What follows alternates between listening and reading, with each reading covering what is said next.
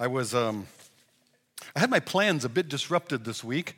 Normally every Monday morning early on, 7 a.m., we get together with a group of men that are also able to get up that early, and we have a Bible study together, and that's kind of first start into really digging into the passage for the week.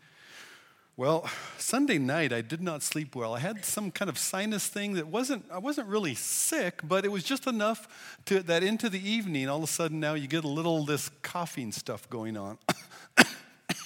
And it just keeps going. It's not real bad, just enough that you can't sleep and enough that your wife can't sleep. And so in times like that, I get out of bed and I go downstairs and do something for a while because it's no good both of us not sleeping. And I ended up getting not a lot of sleep Sunday night. I woke up at just about 6 o'clock and I decided, I'm not going to make 7 o'clock. That would not be a good thing to do. And so I sent text messages, had to call a couple of the guys. I think they were able to understand me, that we weren't having our study that morning. Go back to sleep. That's what I was going to do.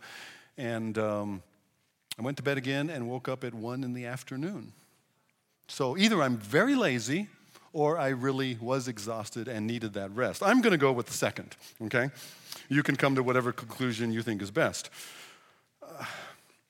Then, okay, I'm a little bit behind in the week now. I've lost Monday for all practical purposes, and I'm a little bit behind in the week, so I'm studying away. I'm looking towards Friday, and in the middle of the week, Evan and I have already talked about the message and what that's going to be like, and how does that relate to the songs that he's planning, and I just am convinced in the midst of my study, and I trust prayerful study, that I need to go a different direction. I need to back up. Something that we touched on briefly last week is something that's bigger than that, something that we need to think about a little more fully, a little more deeply. And so now my study for the week is a little less than helpful. It's a good start on next week, though. Next week's going to be great. But what am I going to do today? I'm going to do this morning. And yet, God does things that way sometimes in the midst of our weakness. It's not out of our best preparation. It's not out of our best plans that he does his work. I was reminded of this, that perspective is everything, especially in the midst of trouble. The changes in our plans, the interruptions, sometimes the terrible interruptions of our plan. I was at Missions Connection last Friday night. And just before the main speaker came out, there was another guy who came out and was telling just a little bit about what's going on in some evangelistic ministry. His name is Andrew Palau. Now, Andrew Palau, some of you may remember him. He's the son of a well-known evangelist who's based in Beaverton, but has traveled around the world doing ministry, large events, getting the gospel in cities, big festivals and so forth. Kind of the Billy Graham internationally of our era. And so Andrew is his son. His name is Louis Palau. And Andrew actually spoke at our 150th anniversary here at Brush Prairie about 4 years ago. So anyway, Andrew comes out on stage. He's talking about, but one of the things he says first, he said, I need to give you an update on Dad. I need to give you an update on Louis Palau. He said, Dad has stage 4 lung cancer. Ooh. Yeah, this ripple went through the room. I mean, the news has gone out, but that was the first I had heard of it that night. News has since come out into other channels, but we hadn't heard anything about that up until that night. Most of us, I think, in the room had not. There's a large room, and this ripples all through the room. That's terrible news. Stage 1 cancer is like, okay, well, there's all kinds of stuff we can do about that. We're gonna get to the doctor, and we're gonna do some tests, and we're gonna maybe do some chemo if we have to, or maybe radiation, maybe something. We can get this out of there. Stage 2, it's getting more serious. Stage 4 basically means, everything that's been done, could be done, has been done. And unless there's a miraculous intervention here, this is it. This is stage 4, not just stage 4 lung cancer. This is terminal. It's like, that's terrible. That is terrible news. Why are you ruining our missions connection with this terrible news? He went on to describe, he says, Dad is as keen for heaven as ever. He said, Dad's doing fine. What do you mean fine? He has stage 4 lung cancer. Dad's doing fine. He's as keen for heaven as ever. But the process is killing him. What a great way to describe that situation for him, for the family, for many others around the world who know this man and know his keenness for heaven, and to be in the presence of his Savior. And yet, the separation from his family and from the opportunity to tell others about his Savior, that has got to be killing him. And it's a hard process. It's a painful process. Weakness is a terrible thing. None of us signs up for it.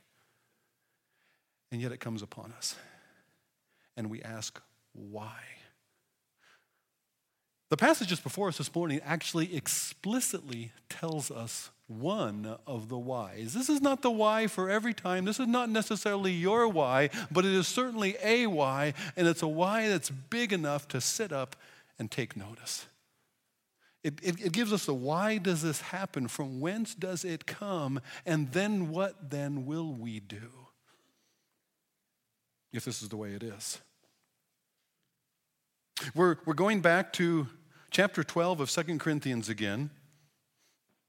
Paul, in this chapter, talks about his thorn in the flesh. He talks about a grand revelation that he has, and he talks about a thorn in the flesh that's given to him because of that. Some physical hindrance that he endures and suffers through. And in the midst of that, we learn something about how Paul walked through thorns, about how we walk through thorns. Paul begins by describing a glorious vision that he has. Paul starts out, I know a guy. Let me read the passage. I'm going to read in 2 Corinthians 12, verses 1 through 13, and then we'll talk about it. If you're following along in the church Bible, you'll find us, I think, on page 970. Is that right? If you got your own Bible, I don't know what page that is, but if you had my Bible, it would be 1424. Probably not any help to you at all. 2 Corinthians chapter 12. I must go on boasting. This carries on from 11 where he's boasted in. He's a true servant of Christ, known by the enumeration of all the hardships, all the suffering that calls for. He's boasting in these sufferings. Verse 1 of chapter 12, he says, I must go on boasting, although there's nothing to be gained by it. That's so goofy. And then we would say, well, why then does he do it? Because our perspective is everything that we do is for some gain, for some increase, for some success. Not always. I must go on boasting, though there's nothing to be gained by it. I will go on to visions and revelations of the Lord. He says, I know a man in Christ who 14 years ago was caught up to the third heaven. Whether in the body or out of the body, I don't know. God knows. And I know that this man was caught up into paradise. Whether in the body or out of the body, I don't know. God knows. And he heard things that cannot be told, which man may not utter. On behalf of that man, I will boast. But on my own behalf, I will not boast, except of my weakness. Though if I should wish to boast, I would not be a fool, for I would be speaking the truth. But I refrain from it so that no one may think more of me than he sees in me or hears from me. I don't want you to think something of me just because I had this great spiritual experience. So, to keep me from becoming conceited because of the surpassing greatness of the revelation, see, now we know, Paul's talking about himself here. Because to keep me from becoming conceited, a thorn was given me in the flesh, a messenger of Satan to harass me, to buffet me, to beat me up, to keep me from becoming conceited. 3 times I pleaded with the Lord about this, that it should leave me. But he said to me, my grace is sufficient for you, for my power is made perfect in weakness. Therefore, I will boast all the more gladly in my weaknesses, so that the power of Christ may rest upon me. For the sake of Christ, then, I am content with weaknesses, insults, hardships, persecutions, calamities, for when I am weak, then I am strong. I've been a fool. You forced me to it, for I ought to have been commended by you, for I was not at all inferior to these so-called super apostles, even though I am nothing. The signs of a true apostle were performed among you with utmost patience, with signs and wonders and mighty works. For in what were you less favored than the rest of the churches, except that I myself did not burden you? Forgive me this wrong. Paul begins, I know a guy. Now, we realize along the way that Paul's talking about himself, though he doesn't want to bring attention to himself. But Paul's talking about his own vision that he has, and he doesn't know if he actually spiritually died in the sense that, not spiritually, physically died, that his spirit left his body and actually went to heaven, and God said, no, not time yet, and he came back, or if just while he was laying there, he has this vision. A lot of commentators want to suggest that this occurs in Acts 14. While Paul has been stoned outside the city of Lystra, first they thought he was the Greek god Hermes come down in a bodily form. When he told them, no, I'm not, then they said, oh, well, you've deceived us then, and so they stoned him for something he was never pretending to be. And they left him outside the city, stoned, left him for dead, and a lot of commentators believe that while he was unconscious or in a coma, whatever happened there, maybe he really died. We don't know. Paul doesn't make that claim for himself. He just says, I know a guy who saw something. Said I was caught up into the third heaven. This is a grand, fantastic spiritual experience. The Greeks, when they spoke of the heavens, they spoke of three heavens. The first heaven is the heaven that you see by day. That's if you can see past our clouds. If you see the blue sky, that's the first heaven. That's our atmosphere. Then the second heaven is the heaven you see by night. When the sun is not lighting up the atmosphere, then you can see beyond the atmosphere and you see the stars and the planets and all of that. Outer space is the second heaven. The third heaven is beyond that. It's the very throne room, the dwelling place of God himself. So Paul says, I was taken up into the third heaven and I saw things there that can't be described. It's indescribable, it's so wonderful, and I couldn't tell you about it even if I could. It's not permitted to utter all of the things that I saw there. Not for me anyway. So I saw some things, and this is wonderful. What a great experience. Wouldn't that be grand? Has anybody here been to the third heaven? Anybody? That would be great, wouldn't it? Wow. I've been to the first heaven. Okay, granted it wasn't an airplane, but I've been to the first heaven. Haven't been to outer space, didn't make it to astronaut school, haven't been to the second heaven, haven't yet been to the third one. But I understand I'm going there sometime. Hopefully not soon. But Paul's been there. Wow. Imagine if you could say, I've been into the what a spiritual, spectacular thing. Everybody would want to, what did you see? What did you hear? What do you think about whatever? Because you're somebody, you've been there. And Paul didn't want any of that, although there's the danger of it. But given this grand spiritual privilege, unlike anything it seems that we've experienced, then Paul is also given a thorn in the flesh. Now, why is Paul given a thorn in the flesh, a messenger of Satan? Why does God do that? In the midst of giving him such a wonderful, special privilege of seeing, of having the realities of God revealed to him in such a way, he gives him this thorn in the flesh. He allows a satanic messenger to hinder and hobble him. This thorn in the flesh, many believe it's probably, I think I mentioned this last week, probably an eye trouble, an eye ailment of some sort, something that affected his eyesight. Paul's handwriting was larger than most, or was larger than normal, according to one of his letters. And also he refers to something wrong with his eyes at one point, and it may have been something that also caused some drainage out of his eyes. Very, very unpleasant to look at. And certainly would hobble a public speaker as well as somebody that labored in the sacred scriptures. Why would God allow that? Well, we're told. We don't have to wonder. We don't have to suggest. We're told. Why does God do this? That this is a messenger from Satan that's given him for a particular reason, so that he would not become conceited, so that he would not. It's said both before and after. There's apparently a great danger with great spiritual privilege that those who have such great spiritual privilege would be carried along about themselves in pride, so that I would not lift myself over and above others.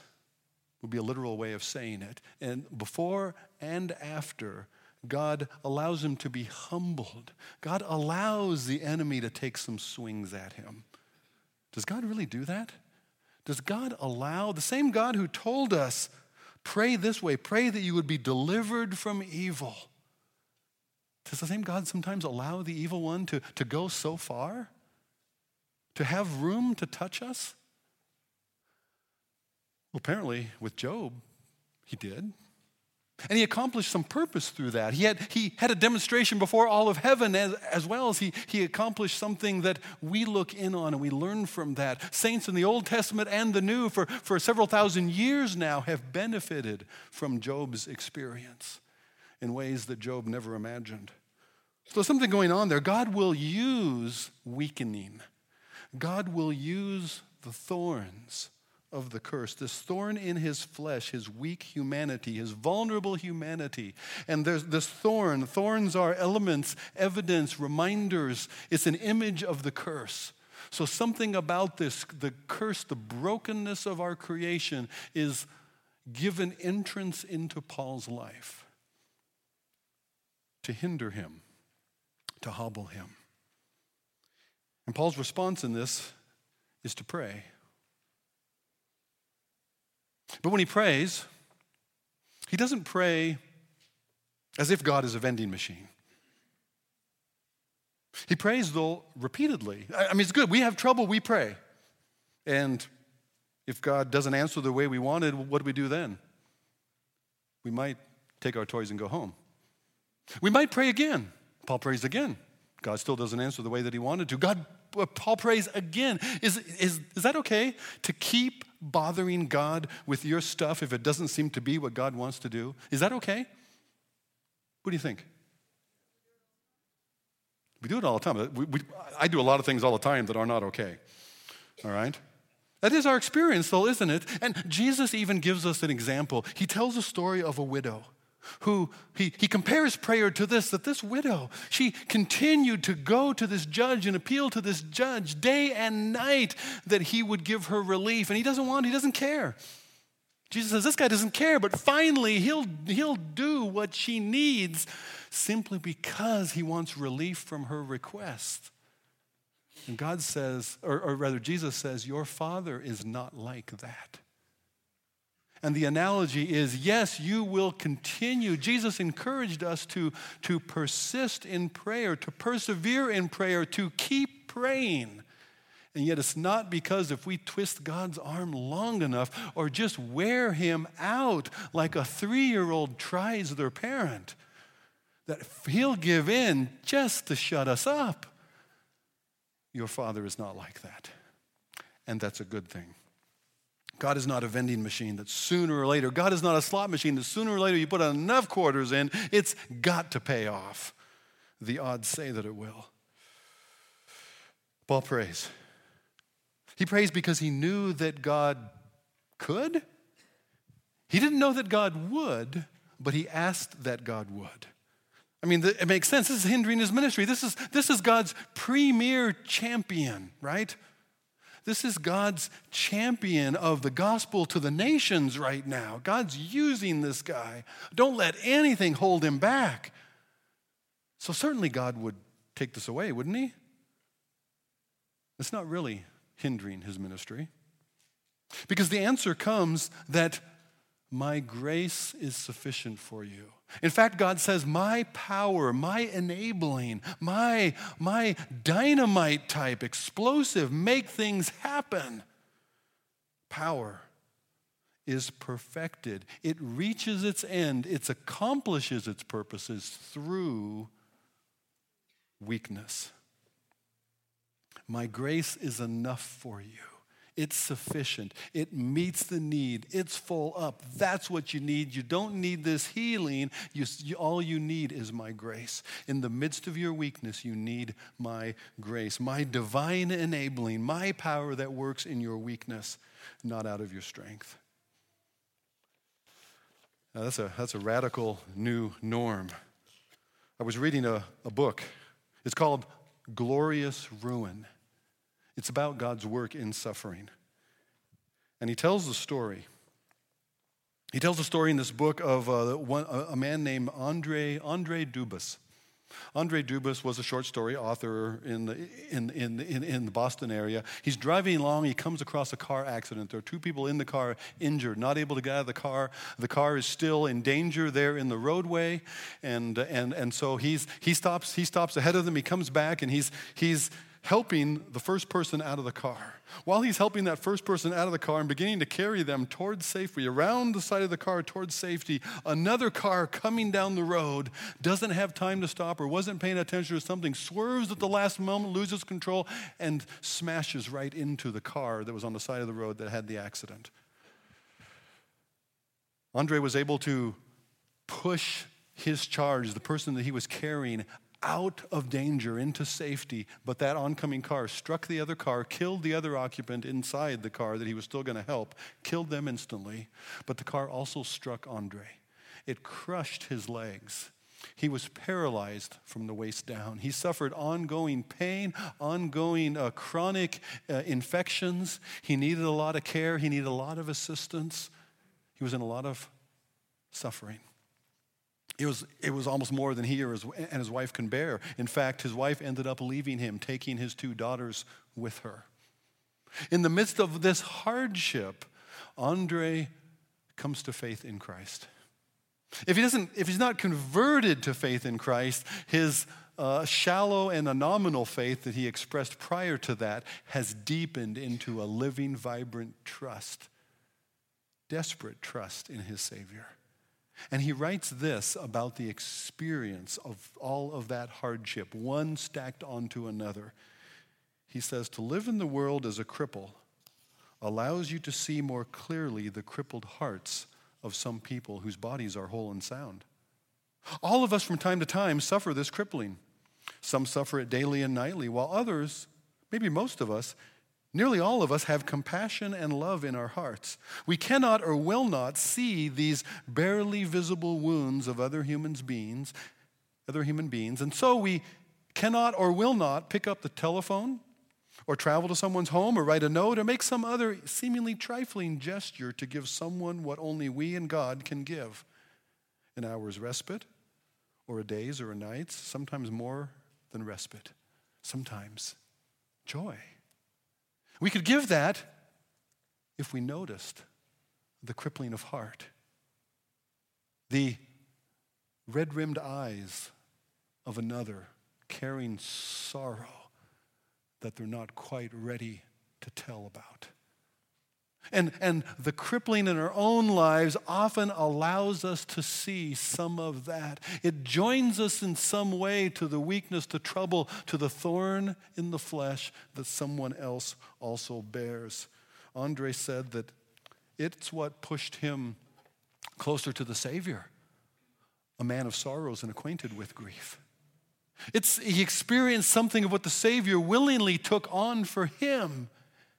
And he was much more aware. His radar was attuned to the same kind of crippling needs in the bodies or even the hearts of others. Rather than a thorn in the flesh hobbling Paul's ministry, it probably greatly strengthened it. That's a radical new norm that looks for God's power in weakness rather than in successes and greatness. That's what he gets to in verses 11 to 13. Seems foolish. You forced me to it. I ought to have been commended by you, for I was not at all inferior to those super apostles, even though I am nothing. He says, for the signs of a true apostle were performed among you with utmost patience, with signs and wonders and mighty works. And we often will read that, and some translations even more clearly will take that somewhat awkward sentence and they will make that the signs of a true apostle are merely these great attesting signs or wonders or miraculous works. And yet Paul himself tells us, watch out for signs and wonders. Jesus himself said signs and wonders are not the thing. He said they've got Moses and the prophets. They've got the book. If they don't believe Moses and the prophets, he says they won't believe even if somebody were to rise from the dead. And Jesus did it. And still they didn't believe. We're warned against signs and wonders. And a couple of verses I want to just quickly show you. In 2 Thessalonians chapter 2, the coming of the lawless one, the Antichrist, is by the activity of Satan with all power and false signs and wonders. Those are not the signs of a true apostle, however. Matthew 24, Jesus warns us, false Christs, false prophets will arise, and they will perform great signs and wonders so that as if it were possible, they would even deceive God's chosen. Why does this happen? Why did they do this? Because 2 Corinthians 11, the chapter we just came out of, Paul said, for such men are false apostles. It's no wonder that they disguise themselves as apostles of light, because Satan himself disguises himself as an angel of light.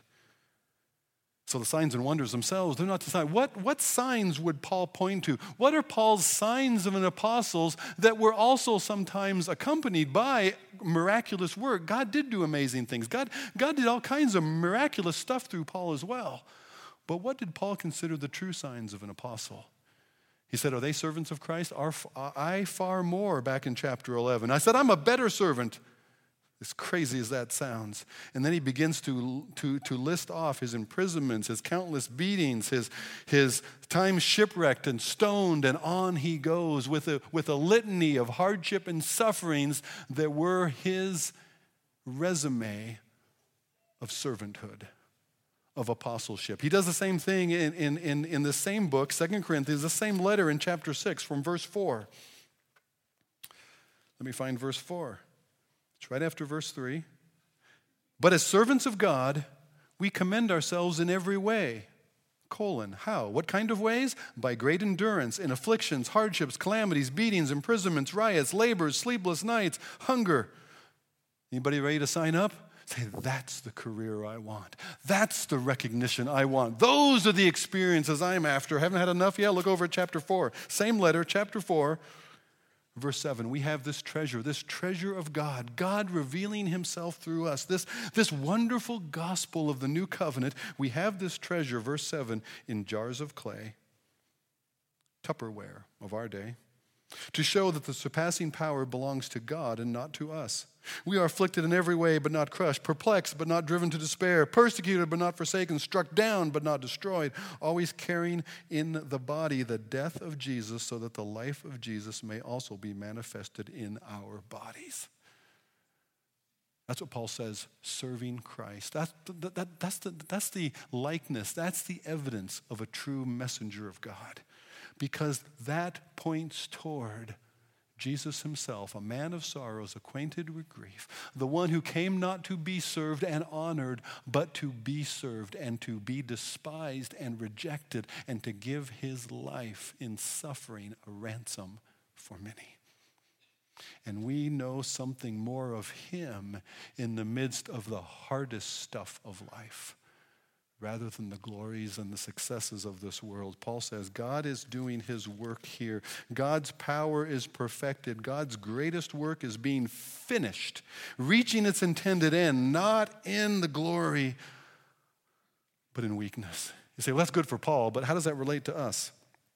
Because as you said before, we haven't been to the third heaven. We haven't seen those kind of revelations of God. Why would God need to allow thorns in the flesh for us? Why would we need that guarding against conceit, against lifting ourselves up that was apparently good for Paul and strengthened his ministry? I haven't got those kind of grand third heavenly revelations, do I? Or do you? You say, I haven't been to the third heaven. But what if the third heaven brought it to you? You've certainly got the greatest of what Paul's got in his 13 different letters that God has given to the church. Not only that, you have more than Paul had. You have a fourfold, a four-facet, 4 different views from 4 different perspectives to show us something of the grandness of the revelation of God in Jesus Christ himself, a fourfold gospel. Paul may have had Luke's account toward the end of his ministry. Not only that, but you've got John's take on it, interpreted to the church in his letters. You have got Jude's take on it. You have got James's take on it. You have got Peter's 2 letters. And not only that, as if that were not enough, Peter could say, We sat with him. We were with him there on the Holy Mount. We saw that transformation. John went one better than that, didn't he? In the midst of his suffering, exile on the island of Patmos, John is given a vision. I want to think John's vision was better than Paul's vision. I would be speaking like a fool as well. My vision's better than your vision, but John's vision is great. Wow. There he is in misery on a lonely exile island, hardly anybody else around. And the glorified Lord Jesus himself appears to him, and he sees him. And not only that, but Jesus at the close of that first century, Jesus gives specific words to 7 specific churches that are words that'll echo down through the church age, even to us. And not only that, but then Jesus grabs John, catches him up into the very throne room of God in Revelation chapter 4.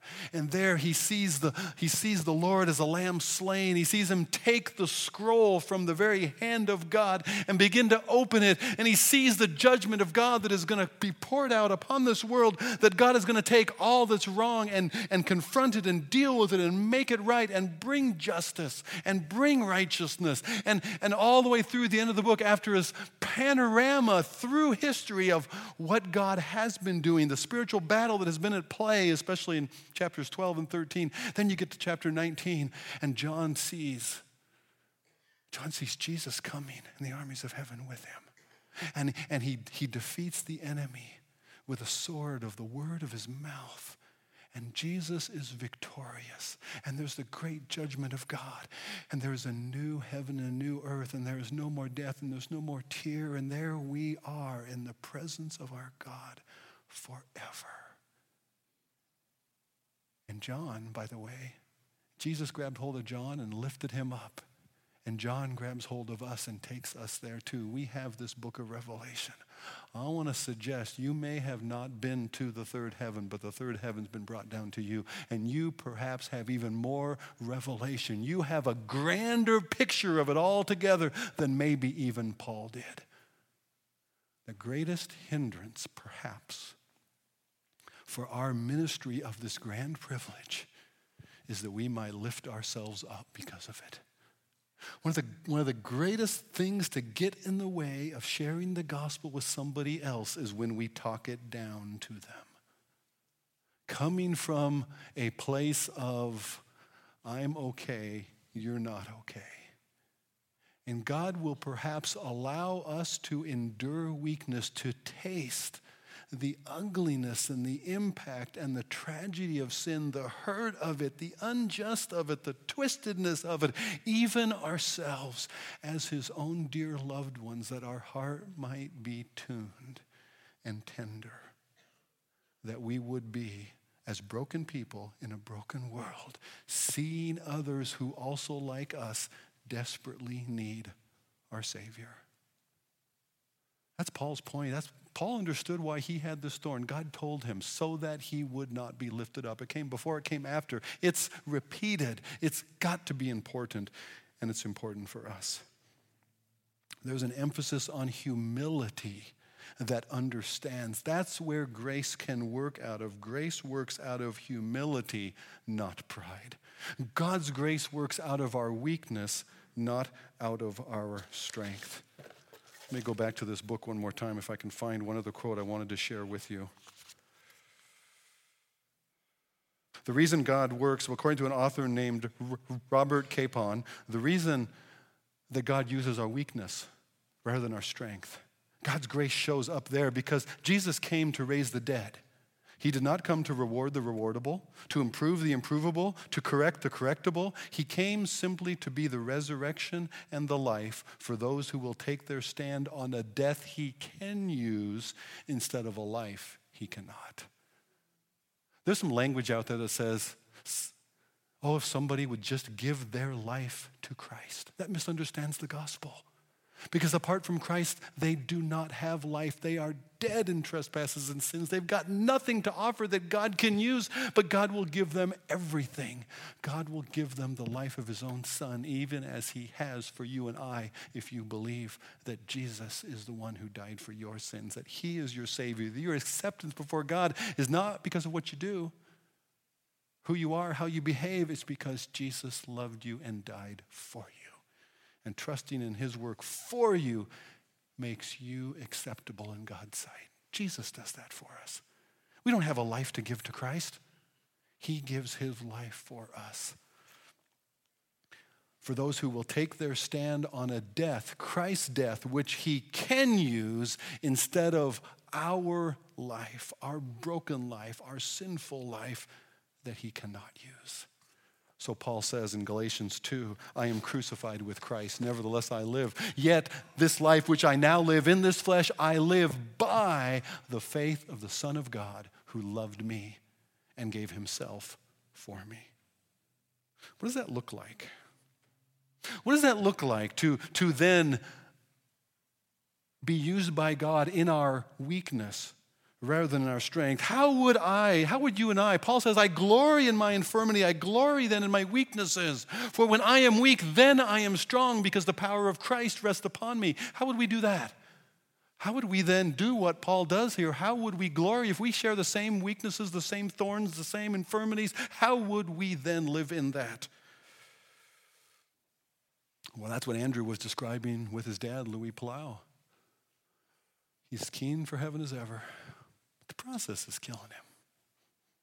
Inspiring hope in a whole auditorium of people who grieve for the coming loss of a wonderful, dear servant of Christ. And so,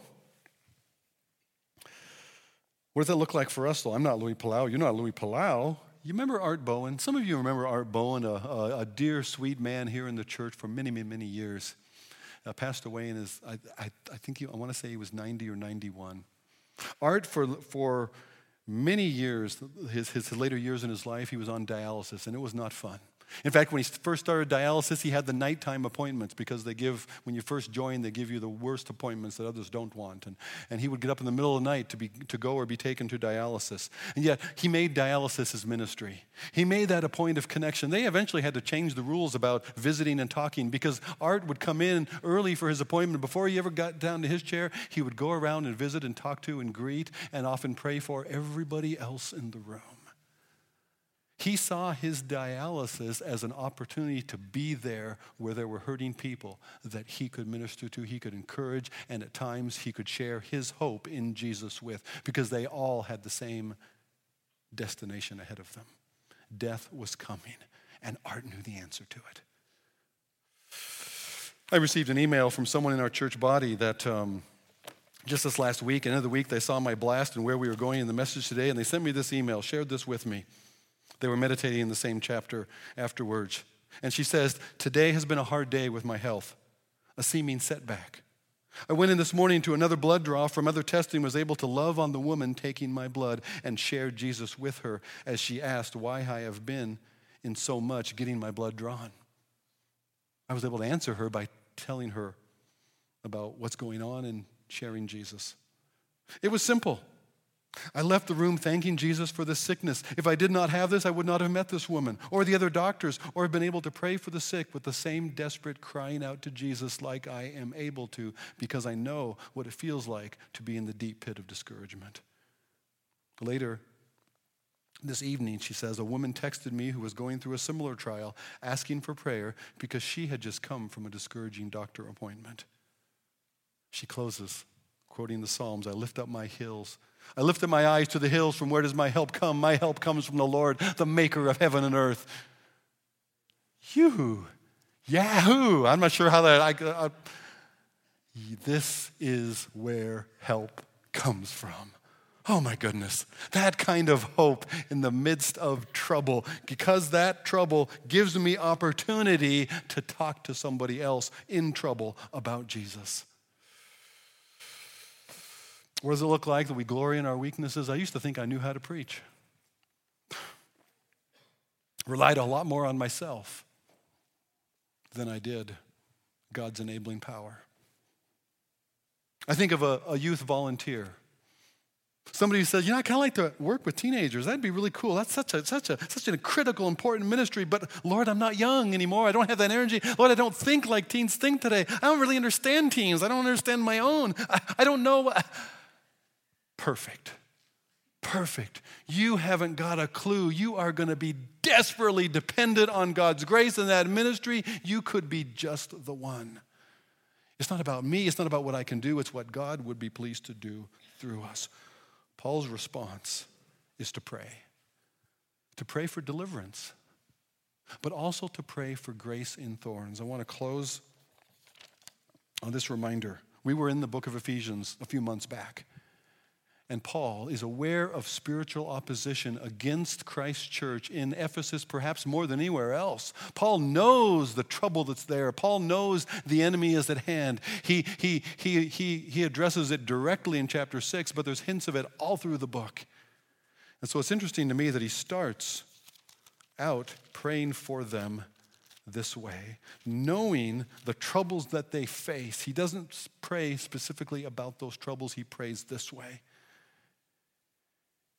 He says, chapter 1, verse 17. Well, verse 15. For this reason, because I've heard of your faith in the Lord Jesus, your love toward all the saints, I do not cease to pray, to give thanks for you, remembering you in my prayer, praying specifically this way, that you would have the eyes of your hearts enlightened so that you may know what is the hope to which he has called you, that you would know God's glorious future for you laid out in his word so clearly. That you would know what are the riches of his glorious inheritance in the saints, how precious you are to God for his future. And that you would know what is the immeasurable greatness of his power toward us who believe, power that is perfected in our weakness. You are walking in the midst of thorns. Many of you are. You're in the midst of it right now. It might be physical illness. Maybe you've had one of those diagnoses. You've come back from the doctor with bad news. Maybe it's somebody else, somebody who's close to you, somebody that you're concerned about. You wish you could do something, and yet you're powerless. Maybe it's a sadness. Maybe it's a grief. Maybe there's a relationship that has been broken. Maybe it's even headed toward divorce or has already arrived there. Maybe it's the separation of death. Maybe it's the tragic circumstances or consequences of somebody's sinful choices that are now playing out in life, and it aches your heart. Maybe there's a pressing need.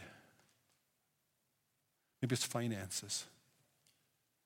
Lonely.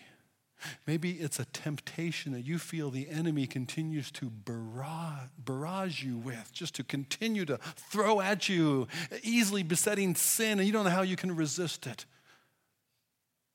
We're going to do what Paul did. I want to invite you, if you're in the midst of thorns, and perhaps most of us are, either we've just come from there, we're there, or they're coming. I'm going to ask you to stand up as we close in prayer together. If you say, yeah, physical things, illness, a physical thorn in the flesh, maybe something like Paul's, I don't know the exact malady, but something like that in me or somebody near to me, somebody I care about, somebody I'm worried for, I want to ask you to stand up. Maybe it's trouble and tragedy. Maybe it's sadness and grief. Maybe there's a longing. Maybe there's the circumstances that sin has caused in you or somebody near you. You're grieving it. You desperately want God to change things. Stand up. Maybe there's needs you're facing. You don't know what's going to happen here. I don't know how I'm going to do this. Let's pray. God, you know these needs. Lord, you know every one of them. You're inside them. These thorns do not come because you don't know or because you're too busy somewhere else. Father, you've allowed it. Yet, Lord, we would ask that you would intervene. First of all, in these cases of illness or sickness, Father, in a broken relationship where somebody has determined to go instead of stay. There's a breaking apart of covenant love. There's the hurts or the consequences of sin. Father, would you intervene? Would you somehow put this broken thing back together? Oh God, our hearts ache. God, we have needs that we cannot meet. We don't know where it's going to come from. Lord, there are folks in this room this morning that finances are pressing upon them. Everything feels great. The economy seems to be so much better now, but that personal economy is not. Oh God, would you intervene? And Lord, also, in the midst of our needs, all kinds of them, Lord, would you show us yourself? Lord, would you first of all direct our vision, turn our head back onto the face of Jesus, who loved us and gave himself for us. Lord, to understand again that even the mocking, the derision, the pain, the suffer, the horror, the death, that was because of his love for me, for each of these who now hurt.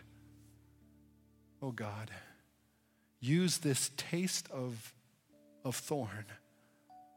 Lord, use this to tender our hearts to the people around us, that we would care for them something the way you love us. And Lord, we'll trust you. We'll trust you however you answer. We will trust that your grace is enough. In Jesus' name.